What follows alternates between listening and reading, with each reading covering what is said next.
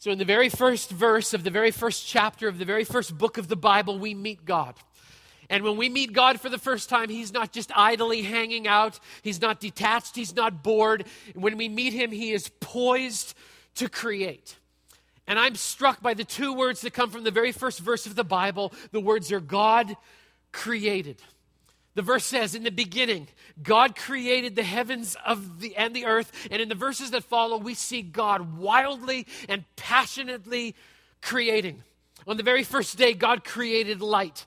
Into the darkness and the void, there was nothing, and He created something. The Bible uses a fancy term, ex nihilo. From out of nothing, God created light. He just flipped a switch, and there was light. And He created day and night, and they came into being. On the second day, God created the heavens. God decided He wanted a sky.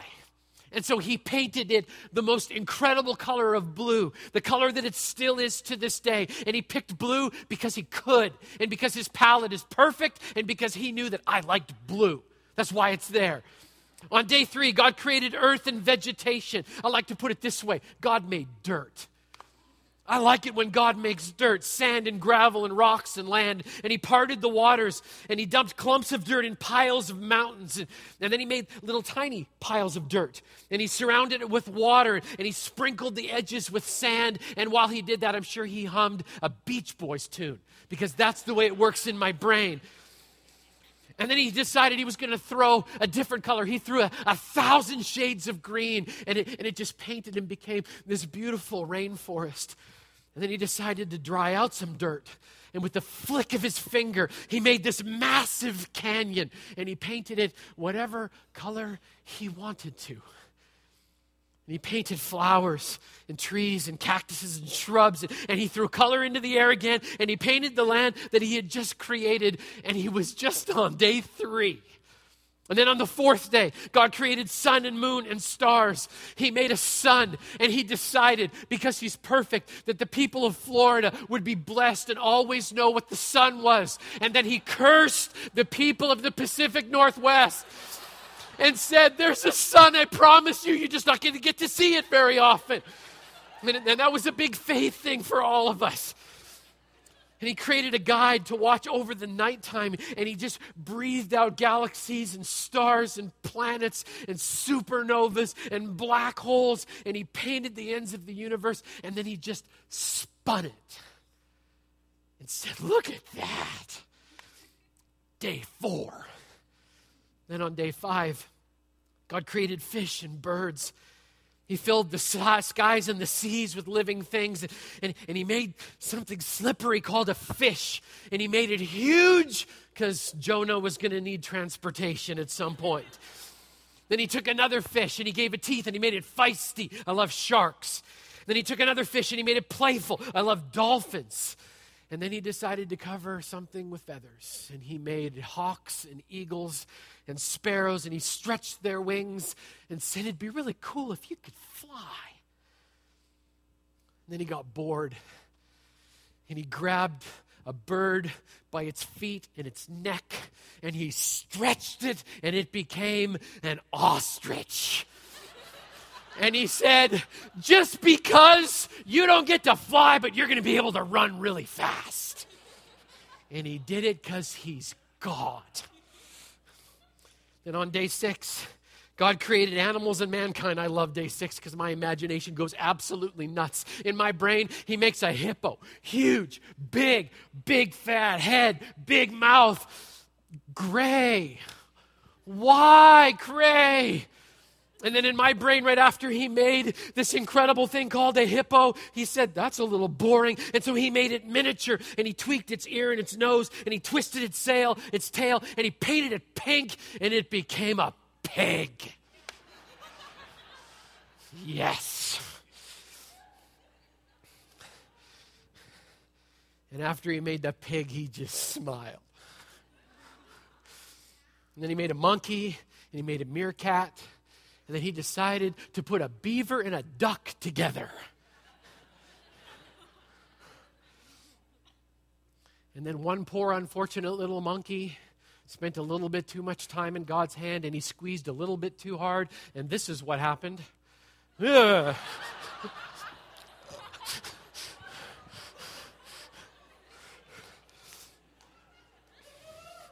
Are you feeling it? I love that God creates. And then he said, let us, the Trinity, God the Father, God the Son, God the Holy Spirit, let's make man in our image. And God created male and female out of dust, and out of the side of the man, he creates both of them. And he makes a pronouncement that they're very, very good. And then on the seventh day, God rests. Not because he needed the rest, but because he was sending us a message.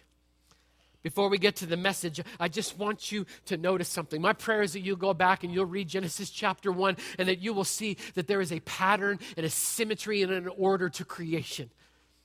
They always start out the same way. There's an announcement. God said something good is coming. And then creation happens. He says, let there be light and animals and people. And immediately there's a fulfillment. There's not a delay. There's not a hesitation. God speaks it and there it is. And then he blesses it. He says it's good. All during the first couple of days, he keeps saying, it's good, it's good, it's good, it's good, it's good. Platypus, good. Mountain, good. Island, good. And then he makes mankind, and he says, now that's very good. Do you know why it differentiates? Because we bear the image of God. Each one of us is precious in his sight because somewhere down in the depth of our soul, the thumbprint of God has been impressed on your very heart and mind. That's your legacy. That's your family.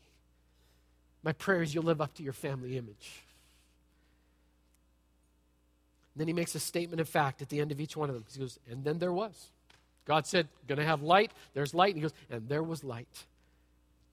It came to be as God created and designed it. And do you see the pattern and the symmetry? There's such a clue there. There's a clue and there's a principle attached. And just out of the first chapter, I wanted to draw out some of the clues and principles that we find in the creation account of Scripture. They're so important. God starts, he creates the principle of order, which means chaos is not a part of God's plan. God always works in order. There's something to be said for order and form and symmetry. It's a part of God's nature. It means this: the God that you love and serve is not random. He can seem unpredictable at times.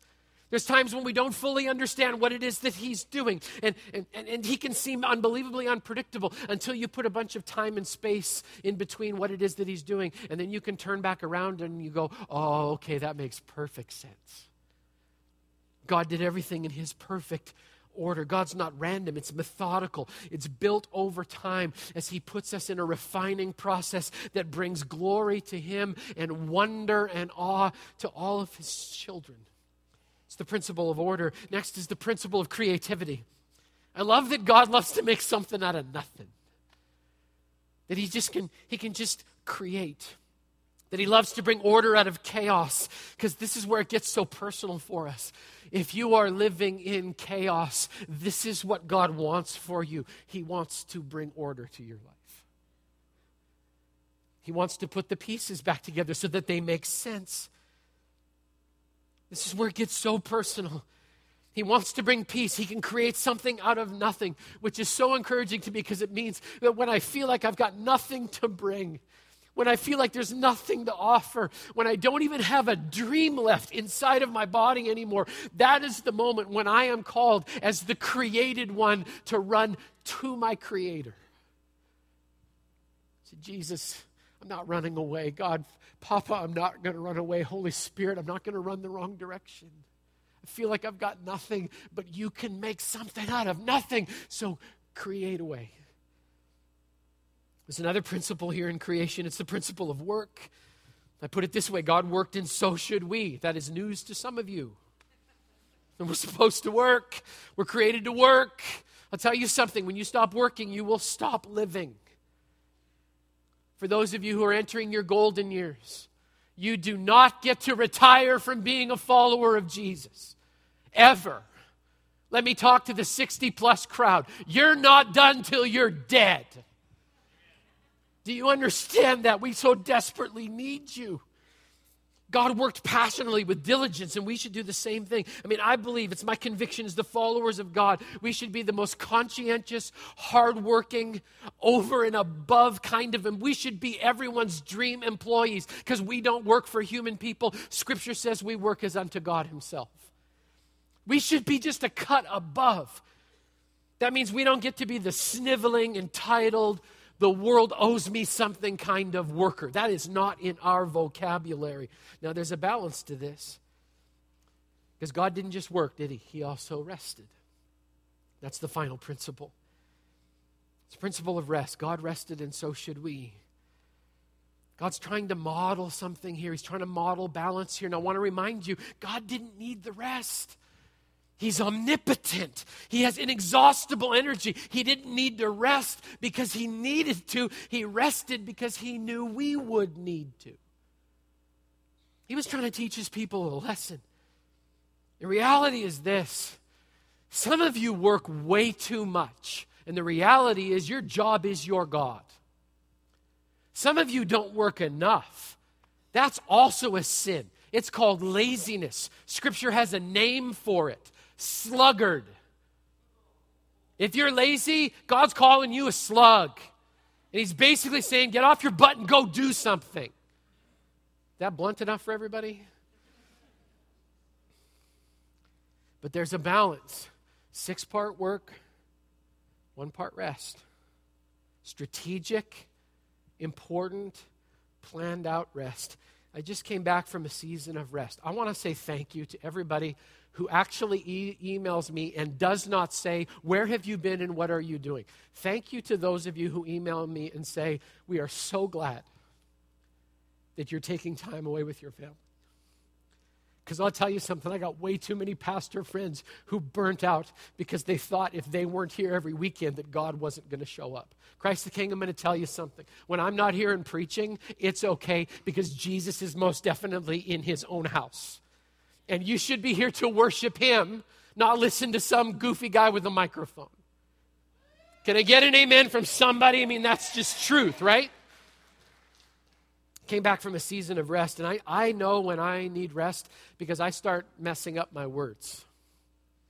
And you can just tell, this is what you need to know. When I start messing up my words, let me give you an example. Right before we went away on vacation, I was asked to speak at my son's baccalaureate service. Okay? Trying not to embarrass my kid. Trying to say the phrase, a man after God's own heart. I started the word heart with an F. And they will never forget their baccalaureate service ever. And Braden died in that moment. And so did I. Okay? Just needed rest. Needed to stop talking. Needed to sit quietly in God's creation and go, wow, it's bigger than me. Some of you are here today, and the reality is this. You need to get to work. Stop making excuses and get to work. Some of you need to stop making excuses and get some rest. Get off the treadmill, throw your iPhone in a glass of water. Tell your 67 friends on Facebook that they can go without you for an entire week. The universe will not fall apart, and you just need to learn what it means to rest. Because God did. So God creates, and while he creates, he teaches, and after God's created and everything is perfect, the enemy of our soul, Satan himself, shows up. God creates, and then Satan twisted. The Bible says, now the serpent was more crafty than any of the wild animals the Lord God had made. And he said to the woman, did God really say you must not eat from any tree in the garden? And that's the way Satan works. He loves to question. He loves to plant seeds of doubt. He's using the exact same plan today, so we should get a clue out of Genesis 1-3. When you have doubts in your mind, you need to know where those are coming from. When you don't believe that God has your best interest in mind, you need to know who that's coming from. When something is made right in your world and then it gets twisted, you need to look for the lies and the evil perception and maybe where you settled and sinned. That's what happens in the count of creation. Satan twists it, and he's still twisting it today. I mean, just think about it. He wants to twist the principle of order and convince us that God's way of doing things is boring and restrictive. Why would you? God's just trying to steal your fun. He twists the principle of creativity. He convinces us there's nothing new under the sun. Nothing can ever change. You've probably heard yourself say this lie. It is what it is. Not if you know Jesus, it isn't. He twists the principle of work. He makes us believe that our worth comes from what we do, not who we are. He convinces us that everything in life is about creating this great big pile of stuff. He twists the principle of rest. He makes us believe that rest is for the weak. Some of you thought that, didn't you? You know why Grant's gone? Well, he only works like 2 hours a weekend anyway. But he had to take a break because he can't take it. You're right. But I was trying to be obedient. And I hope and pray you'll learn the same thing that I've been trying to learn from Genesis 1 through 3. You are not omnipotent. God is. It'd be good if we remembered that. Boy, it got quiet in here. Satan twisted, and the reality is mankind fell. The Bible says when the woman saw the fruit of the tree was good for food and pleasing to the eye and also desirable for gaining wisdom, she took some and ate it. She also gave some to her husband who was with her, and he ate it. Then the eyes of both of them were opened, and they realized they were naked, so they sewed fig leaves together and made coverings for themselves. Then the man and his wife heard the sound of the Lord God as he was walking in the garden in the cool of the day, and they hid from the Lord God among the trees of the garden. But the Lord God called to man. I love that. Where are you? He answered, I heard you in the garden. I was afraid, so I hid. And God said, who told you that you were naked? Have you eaten from the tree I commanded you not to eat from? And the man said, the woman that you put me here with, she gave me some fruit from the tree and I ate it. The biggest blame shift. What a wuss. Seriously. Then the Lord God said to the woman, what's this you've done? And the woman said, the serpent deceived me and I ate. I mean, we need to understand this man hid. Adam and Eve hid, and we've been hiding ever since. We do it every day. We don't even mean to. We hide behind our ego because we're insecure. We hide behind our bravado because we're supposed to have all the answers. We hide behind our own self-sufficiency. We hide behind the lie. I'm just fine. Thank you so much for asking. We hide behind our titles. We hide behind our bank accounts. We hide behind our addictions. We hide behind our jokes and humor because we hope that if people think we're the funny guy, that they're never ever going to find out who we really are. We just hide, and the devil paints us in shame, and we just get stuck there. One of the reasons Adam hid is because man hid from his responsibility. It drives me nuts. I grew up listening to messages where all the blame got shifted to Eve. It was all her fault. My question is this: where was her husband? Where was he in that moment? He should have been there protecting, helping, encouraging, serving, walking alongside. He should have been there loving her. Instead, he was off doing who knows what. Guys, there's no room as followers of God, as mighty men of God, to be off doing whatever we want.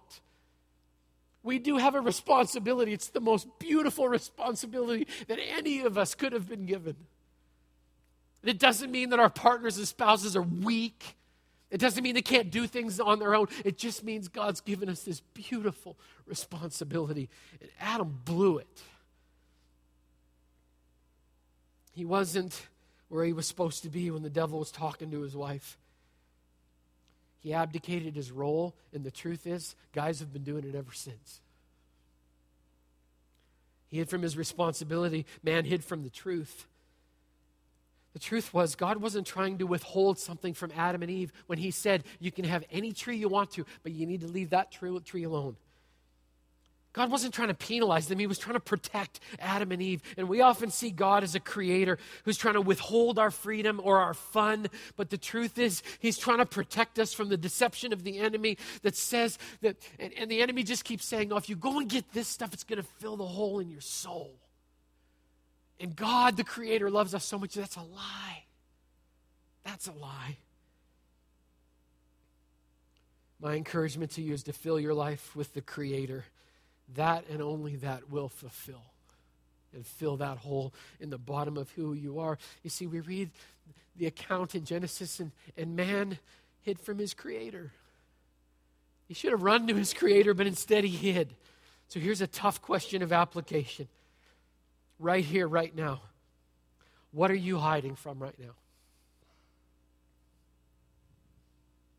What are you hiding from? Not the person next to you. Keep your eyes on your own sin. What are you hiding from right now that God is calling out to you? Where are you? Where'd you go? Just so you know, he's not asking that because he doesn't know where you are.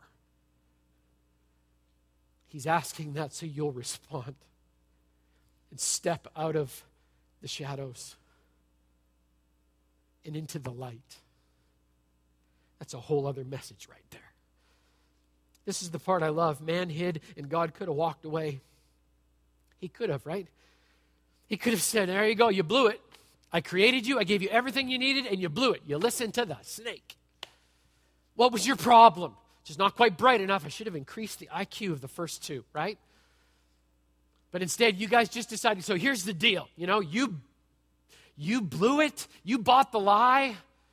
Well, I'm going to wipe it out and start all over again. God so could have done that, but he didn't.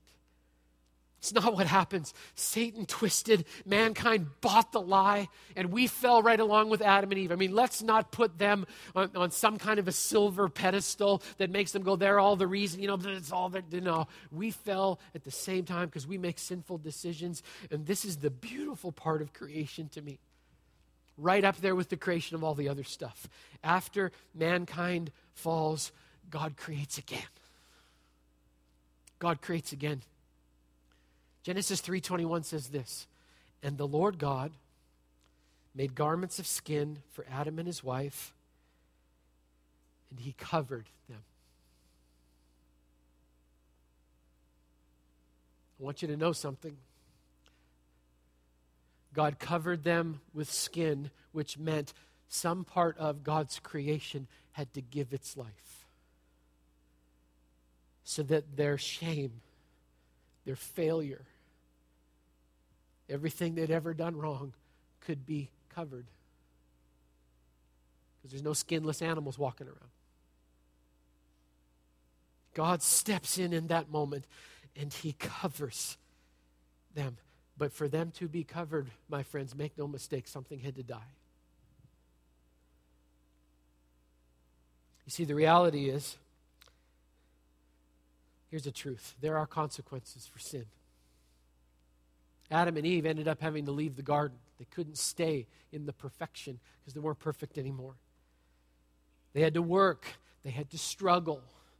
Suddenly having children was a painful process.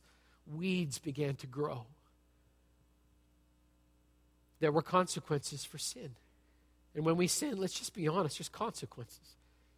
Some of them are logical and predictable. Some of them are subtle. Some of them are severe. Some of the consequences are painful. Some of them feel like they're permanent. I have sinned that I have been forgiven for, but it's left a mark on my soul and my life. But even for that, there's good news. There's such good news that God has a plan for the complete restoration of his creation. From this point on in Scripture, God creates a way for mankind and God to be reunited. See, there's this huge chasm between a perfect God and sinful man. They can't coexist that way. It doesn't work. And there's this huge chasm in between of them. And God loves his creation so much that he begins to plan. He begins to create. There's got to be a way to bridge that gap. And for centuries upon centuries upon centuries, the way that gap was bridged was by an animal giving its life. Scripture says, without the shedding of blood, there's no remission of sin. And so for centuries, innocent animals were killed and sacrificed to appease the wrath of God so that sinners could actually stand and have a relationship with him. And some of you are animal rights people, and that just offends you to the core, that stuff that we did, we could take it out on animals. Well, if you're one of those folks, God should be your best friend, because about 2,000 years ago, he put a stop to it. He said, this never happened, has to happen again. And the way he did it was by having a perfect sacrifice who shed his blood willingly for his very creation. God sent his perfect son, Jesus, to come here, shed his blood perfectly, once and for all, so the perfect sacrifice was made, and never again did another sacrifice have to be made to cover your biggest mistake and mine. God created a way for the created and the Creator to come back into friendship again. He sent a Savior. He sent a Son. He sent a King. The King of all creation, to die for His creation.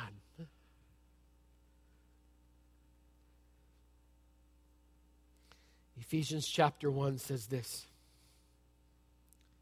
Praise be to the God and Father of our Lord Jesus Christ, who has blessed us in the heavenly realms with every spiritual blessing in Christ.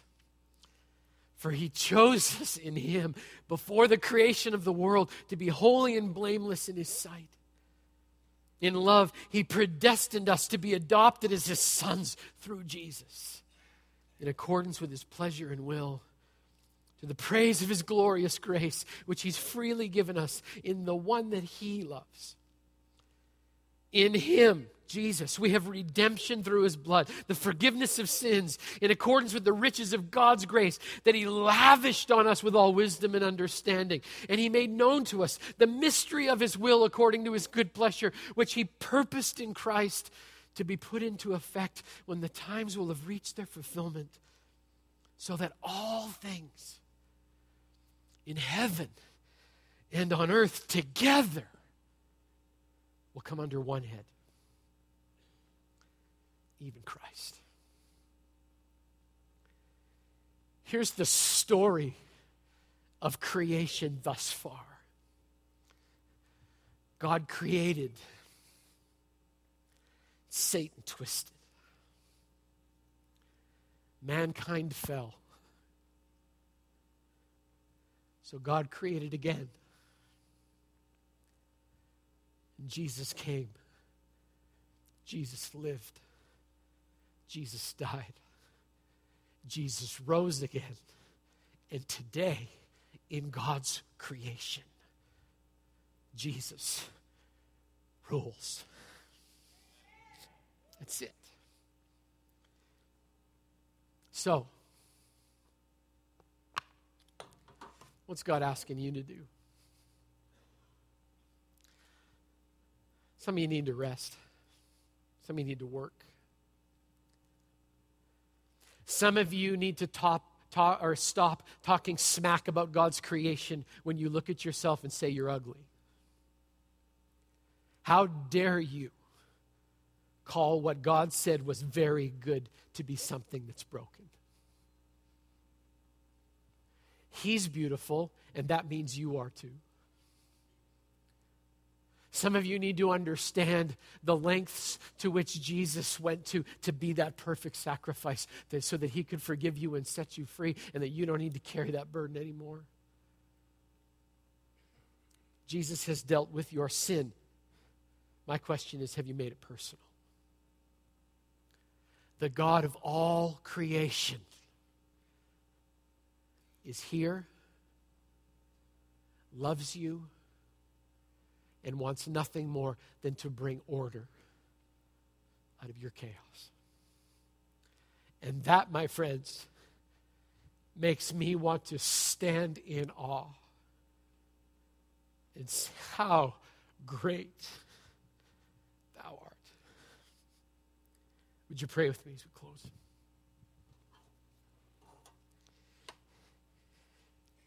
God, we declare your greatness because of your creation.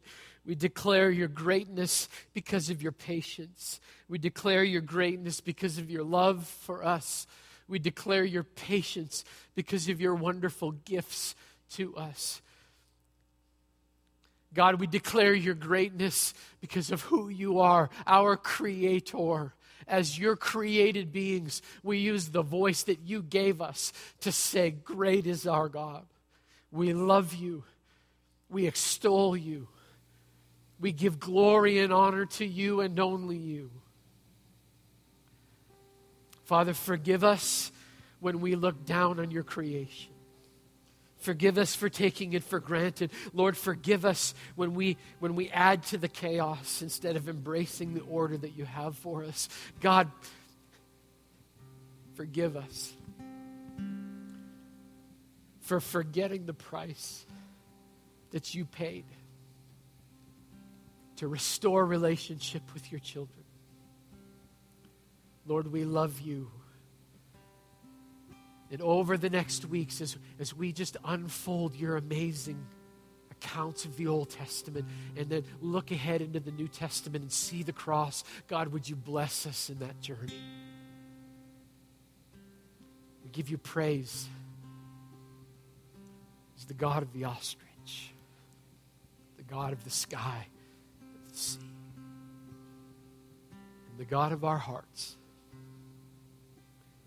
who knows each one of us intimately.